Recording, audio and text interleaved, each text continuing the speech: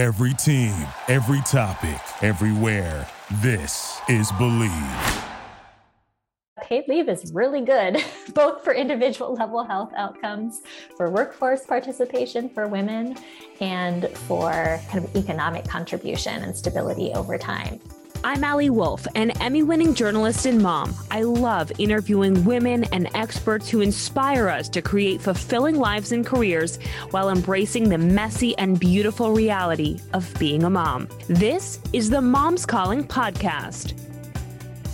Welcome back to Moms Calling. I am really excited to bring you this episode today because my guest and I discuss a really important topic. It's one that I don't think is talked about enough: maternity leave and paid family leave. So honestly, one of the reasons I felt a strong urge and was inspired to start this podcast was because I personally found the transition into motherhood to be really challenging. It was really hard for me to wrap my head around how I could care for and feed a new baby while also resting because you're sleep deprived, and then also pursuing my career and my passions with the same level of ambition and the same work ethic that I had for so many years. And what I've learned through all these episodes that I've done so far and these incredible conversations on and off the mic, really, is I realize most of us feel the same way to a certain extent.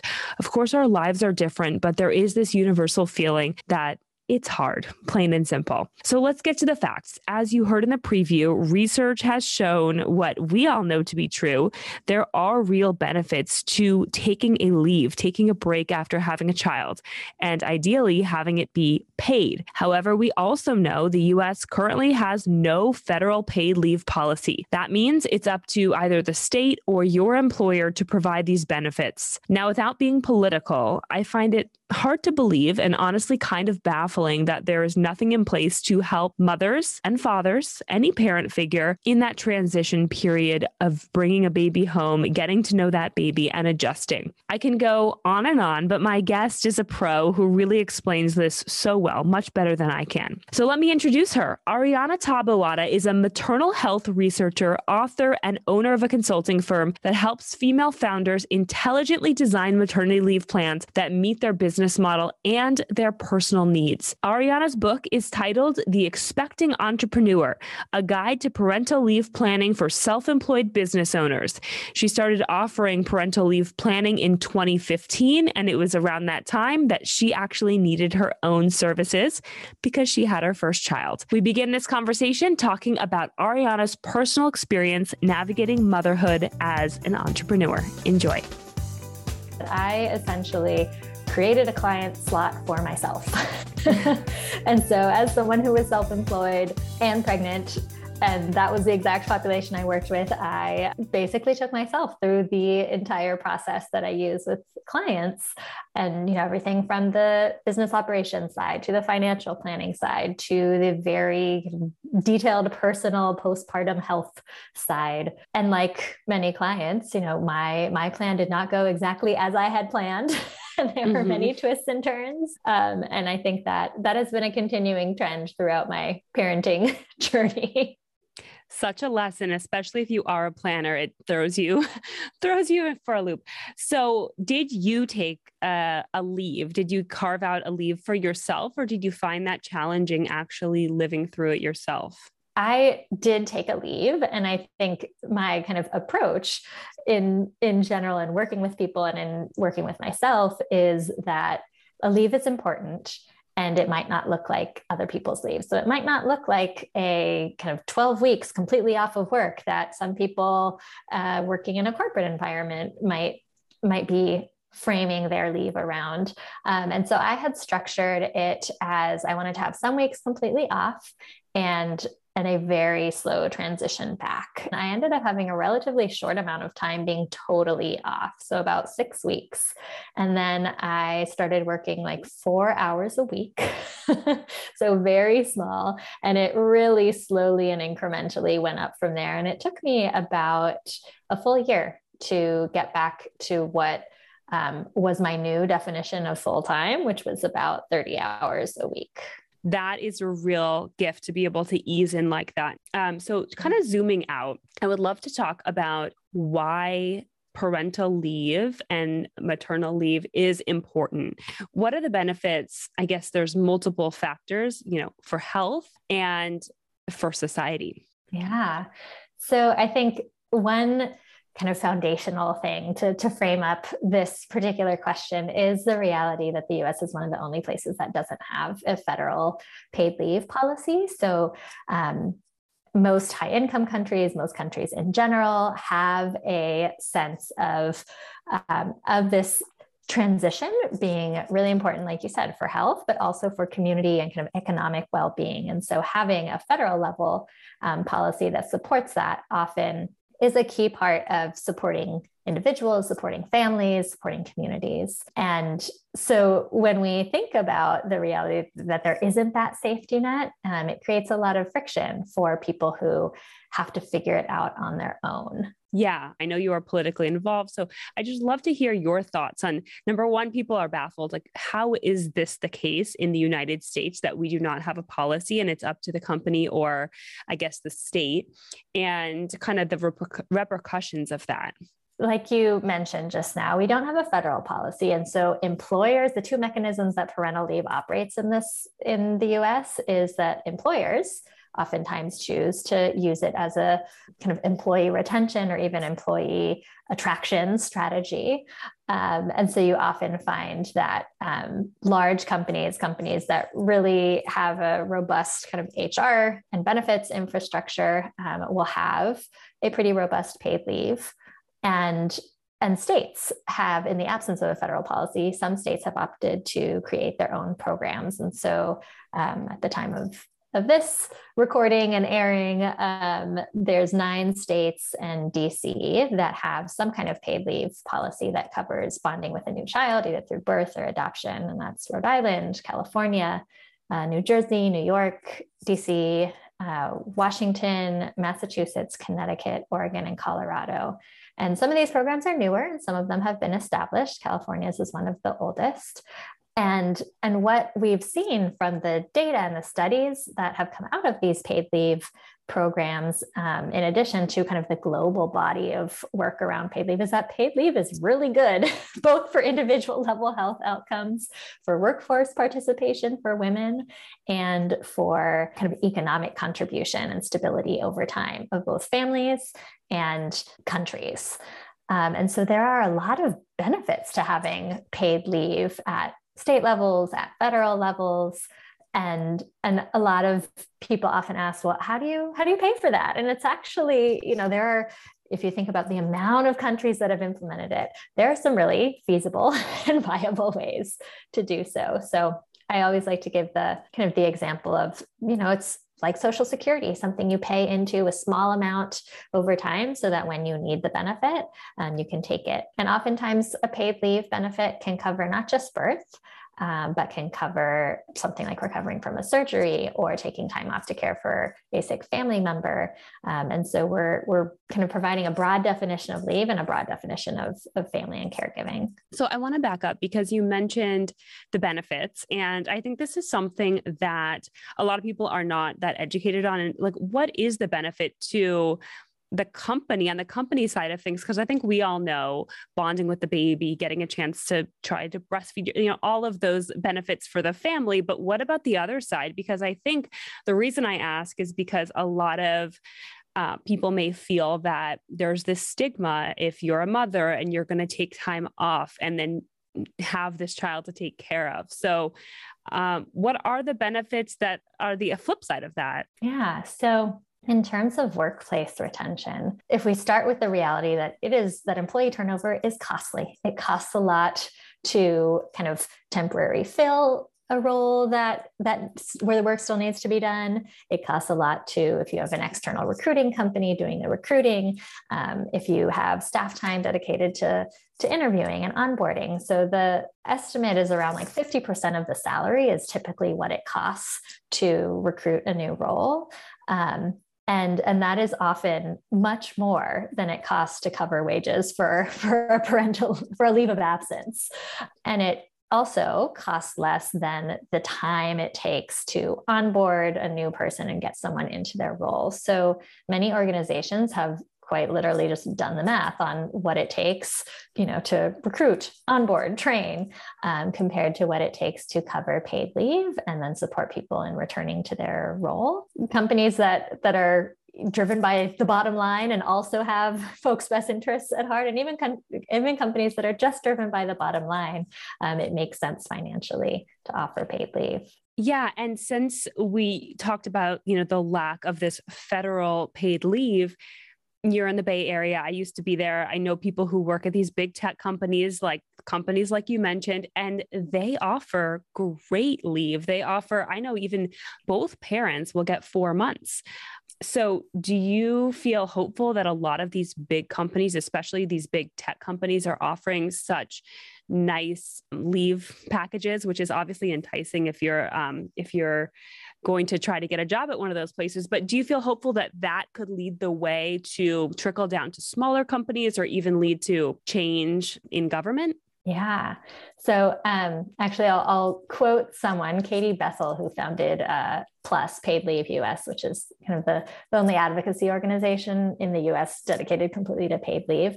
She has this great, and I'm paraphrasing, but she has this great approach, which basically says government often follows business. And so the things that large companies take the lead on and implement first, oftentimes government will follow those trends. And so I think it is promising to see companies offering paid leave, offering gender neutral policies, meaning that it's not just someone who gives birth that has access to paid leave, but any parent, regardless of how the child comes into your life, has time for that bonding. And if you are the birthing person, has time for that postpartum recovery.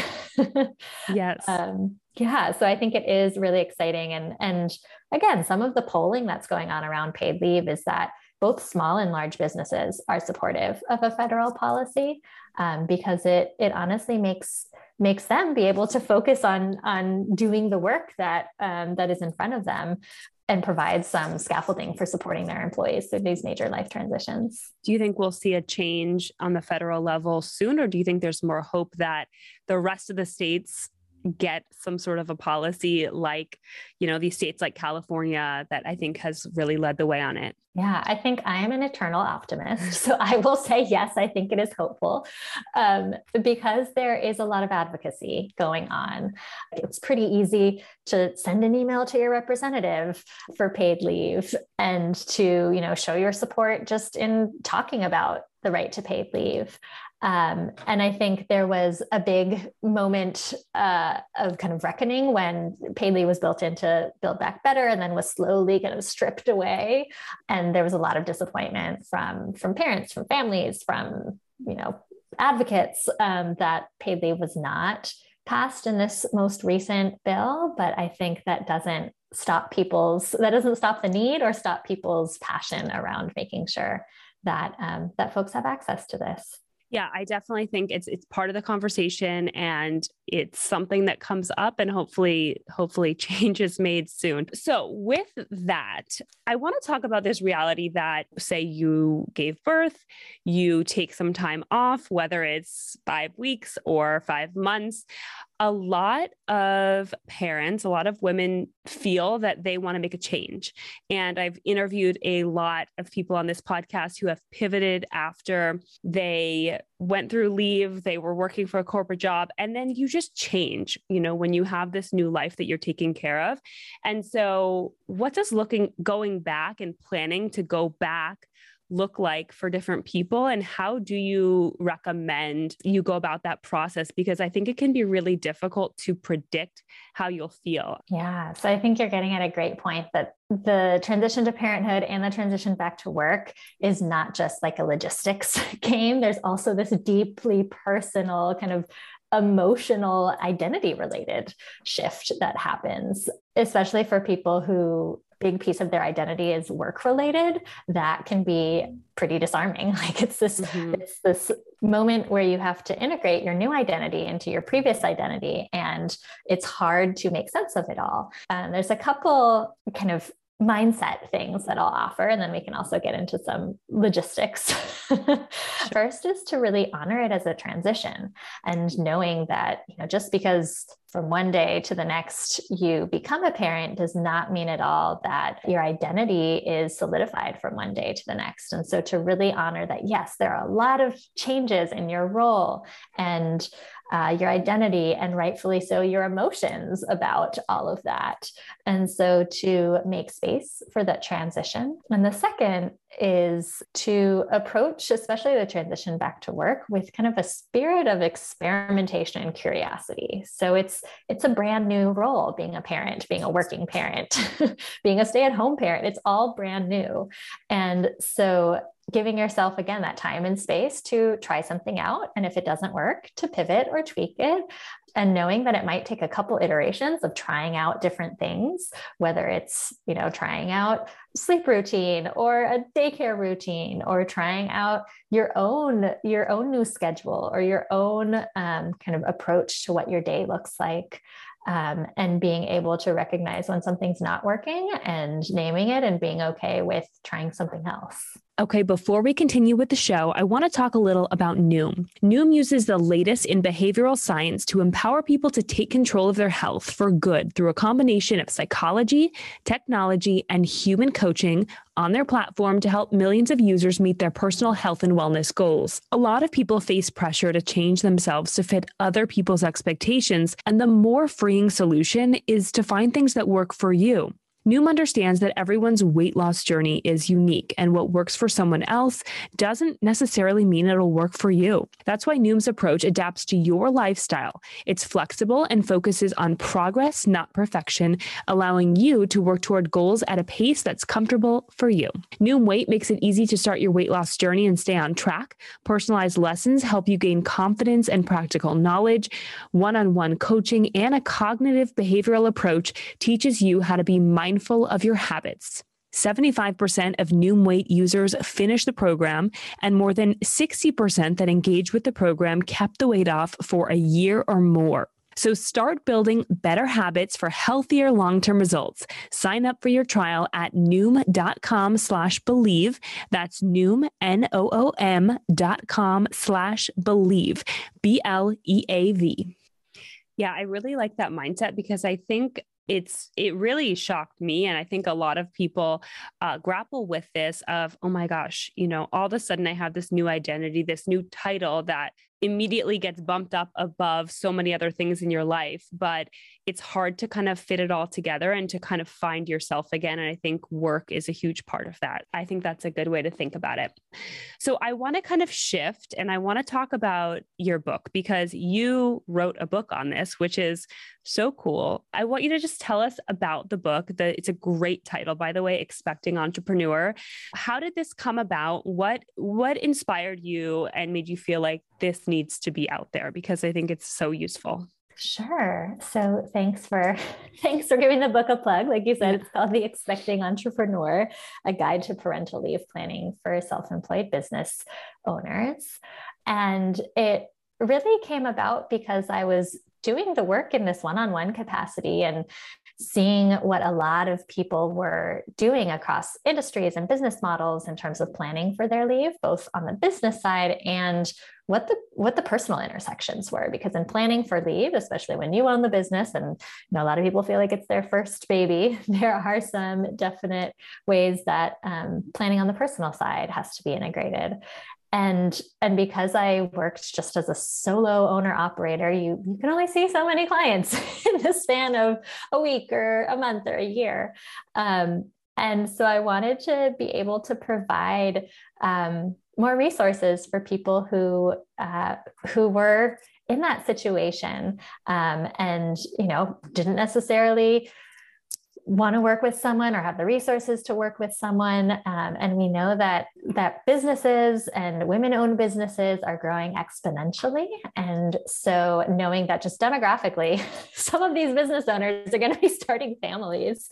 And so the book kind of walks through the approach that I've been using for close to a decade now with clients to plan for operations, financials, client communications, if you're in a client serving business, as well as kind of the postpartum health, mental health, and return to work side of things. Yeah. And we didn't really talk about, your specialty, which is on women who work for themselves, either they're entrepreneurs or they own their own businesses. So what are the particular challenges?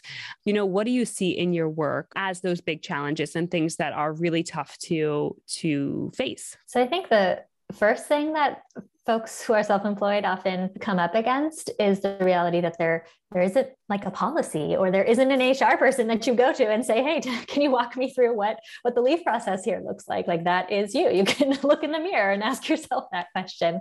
And so people really struggle with figuring out, can I even take leave? What does that look like for me? Is it possible for me?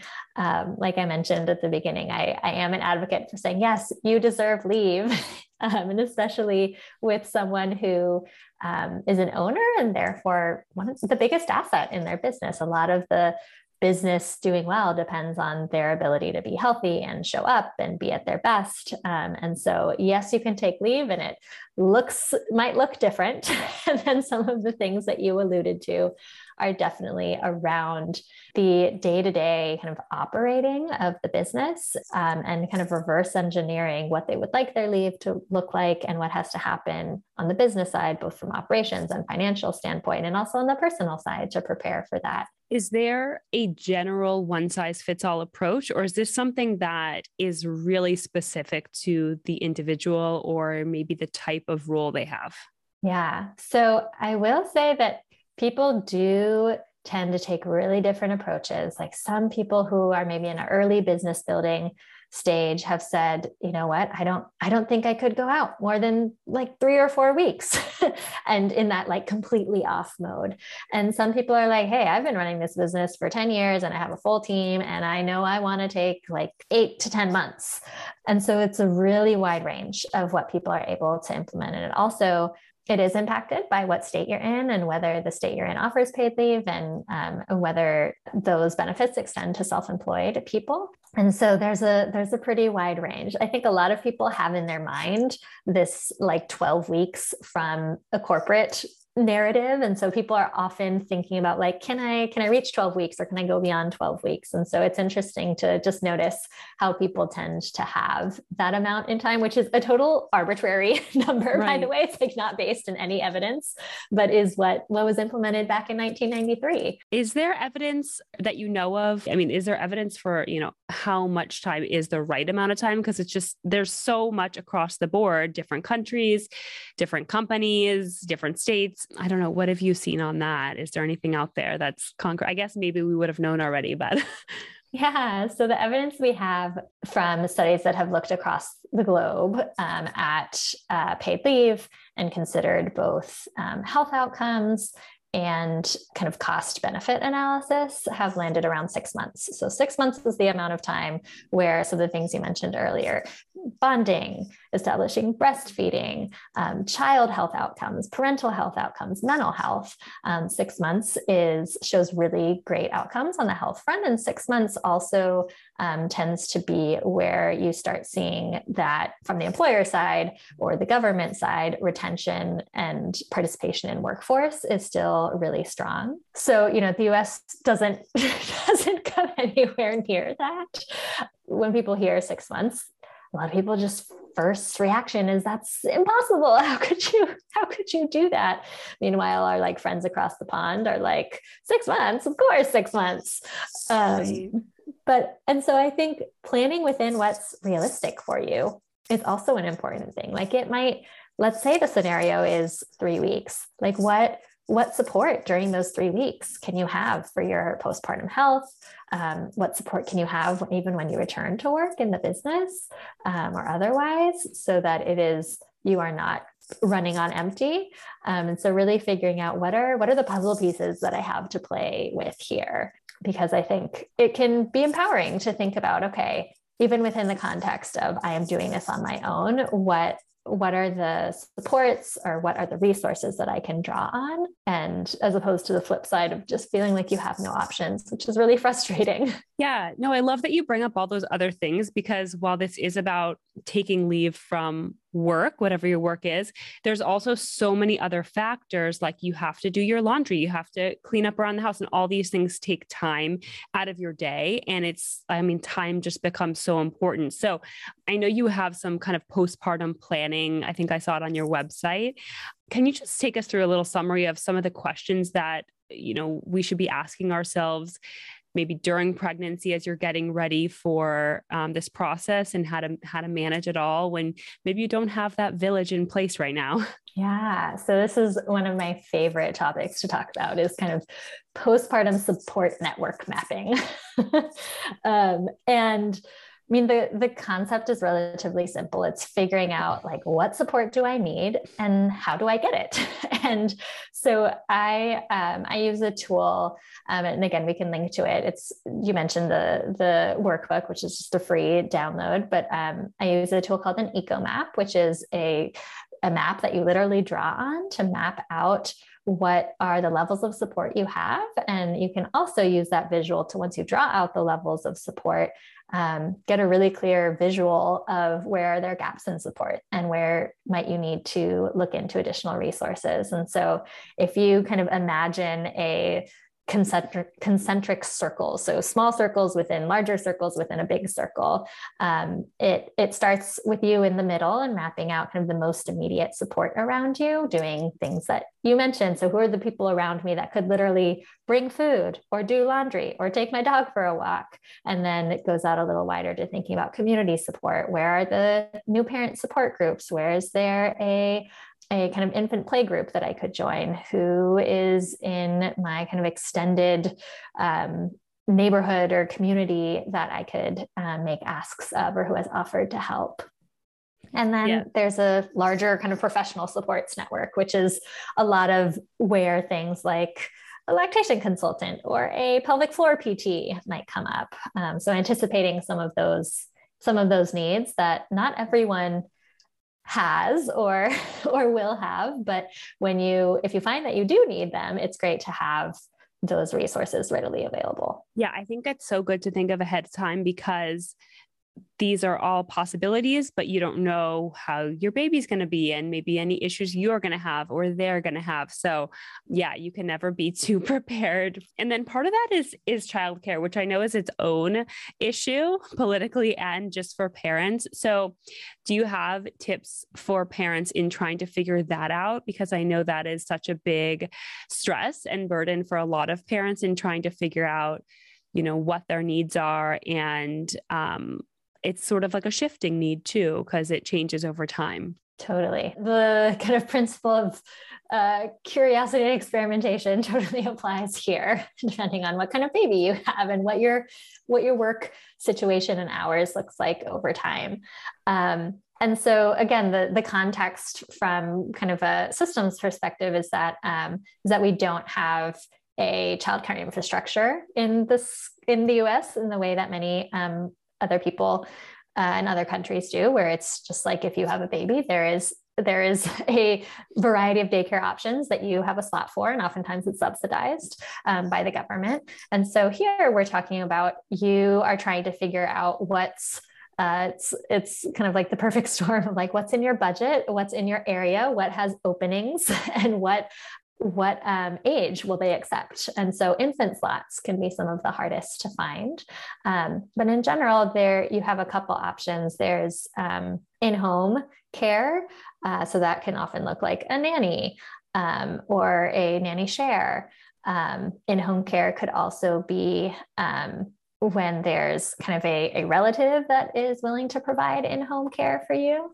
And as you can imagine, the finances range on that depending on location and the setup and hours. And then there's also centers. And some of those are like multi-year centers that have infant slots.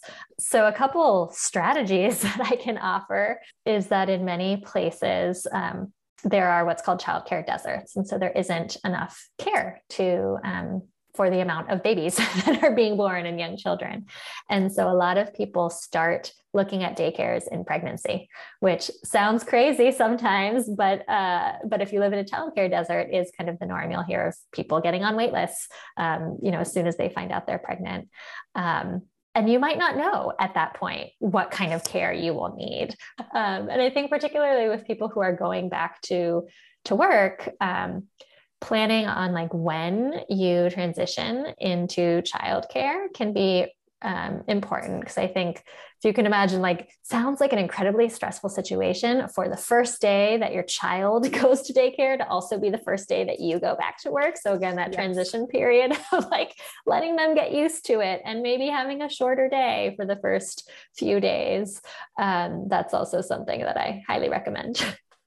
Yeah. I mean, it's just such a complicated thing. I think just like everyone's leave is going to look different, everyone's childcare is going to look different. And I think just the lack of a formal structure in place, it can be really hard to navigate. But again, pre-planning, I think, is the answer once again. So we've just been through this pandemic, and work has really shifted, and what work looks like has shifted for really all industries and business types. What are your thoughts? Obviously, you don't have a crystal ball, but do you think this is going to be a permanent shift in what work looks like, and maybe enabling that gradual easing in back to work? I know a lot of companies are offering hybrid, or if you have your own company, maybe you do some work from home days where you're totally virtual. Are you already seeing some changes, or do you think this is permanent, or do you think things are going to just snap right back? Yeah, I mean, I do think that there has been this tidal wave of realizing that family-friendly workplaces, and family broadly defined, is that is not going to go away. Like, I think the reality of like quite literally seeing people's family behind them while they're trying to do their work has really shifted the public narrative.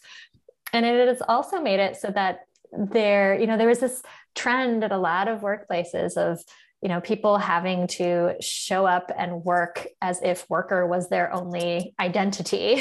And now when we literally can't split that identity, like, you see that people are caregivers or parents or caring for elderly people or have pets or just have mental health needs of their own.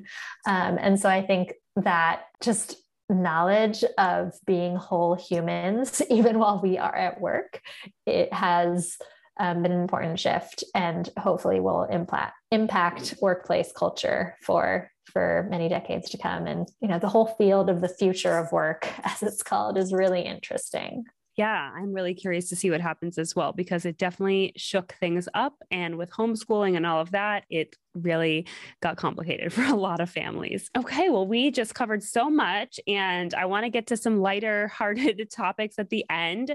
So I love to ask the best and worst advice that you've heard. So best advice, I think I will always remember my midwife telling me, like, okay, you got to leave your house now. You got to like go out there and make some mom friends. And I was very much in my like little postpartum bubble, but she was able to recognize that community was going to be really important. And so I can literally hear her voice in my head still, even nearly 6 years later. So that has been fantastic advice. And support seeking is something that I continue to do for myself and encourage others to do. I think the worst advice, honestly, has been from family members. And I think people just, expect that you will carry on whatever traditions or child rearing perspectives that have been held, and maybe for multiple generations. And I have definitely had some very clear realizations that, like, that's just not going to work for me or my family or my kid. Okay, so now I want to ask for your favorite resources, and this can be on topic. I know you talked about some ways to get involved about paid leave, and it could also be your resources. So what are your favorite resources if people want to read more or find out more about this issue? Sure. So if you are in the situation of being pregnant and a business owner or know someone who is, please do check out the book. You can check it out at the book website, which is just theexpectingentrepreneur.com. And I'm sure we can link to that in the show notes. Yes. And then for those who are interested in getting involved, and this can be like something you can do without having much time at all. In paid leave advocacy, I highly recommend visiting Plus's website, so Paid Leave for the US, and they have that form where it makes it really easy to simply email your representative and continue to ask for paid leave. Okay, awesome. And now I just want to ask you the question that my previous guest had for you. What is the craziest criticism that you ever received from somebody, from a stranger? So I think one time I was walking down the street with my kid and like waving at a neighbor or something, and they just felt the need to be like, I think my kid was like running or skipping a few, not like blocks ahead of me. He was 3 at the time. But, maybe 6 feet ahead of me. And the neighbor just started like going off, and I was chasing after my kid. So I didn't hear them after a while, but they were just talking about how my kid shouldn't be, walking ahead of me, or should be holding my hand at all times, or should be, following me. And I was just like, sit down and let me continue my walk. You're just going to hold me up. That's so funny. Okay. So now I just want to, at the end, just let us know how people can get in touch with you, maybe if they want to work with you or just find you on social media. So the best way to learn about working together, which right now I primarily have the book and speak with groups or organizations about. Thanks for listening. If you have any questions, concerns, or suggestions, I want to hear from you. Send me an email to momscallingpod@gmail.com. If you like the show, be sure to rate and review this podcast. See you next week for another episode of Moms Calling on the Believe Network. Platforms as well. Perfect. Well, thank you so much for coming on. This was so interesting and informative. So I really appreciate it. Thank you. Thank you for listening to Believe.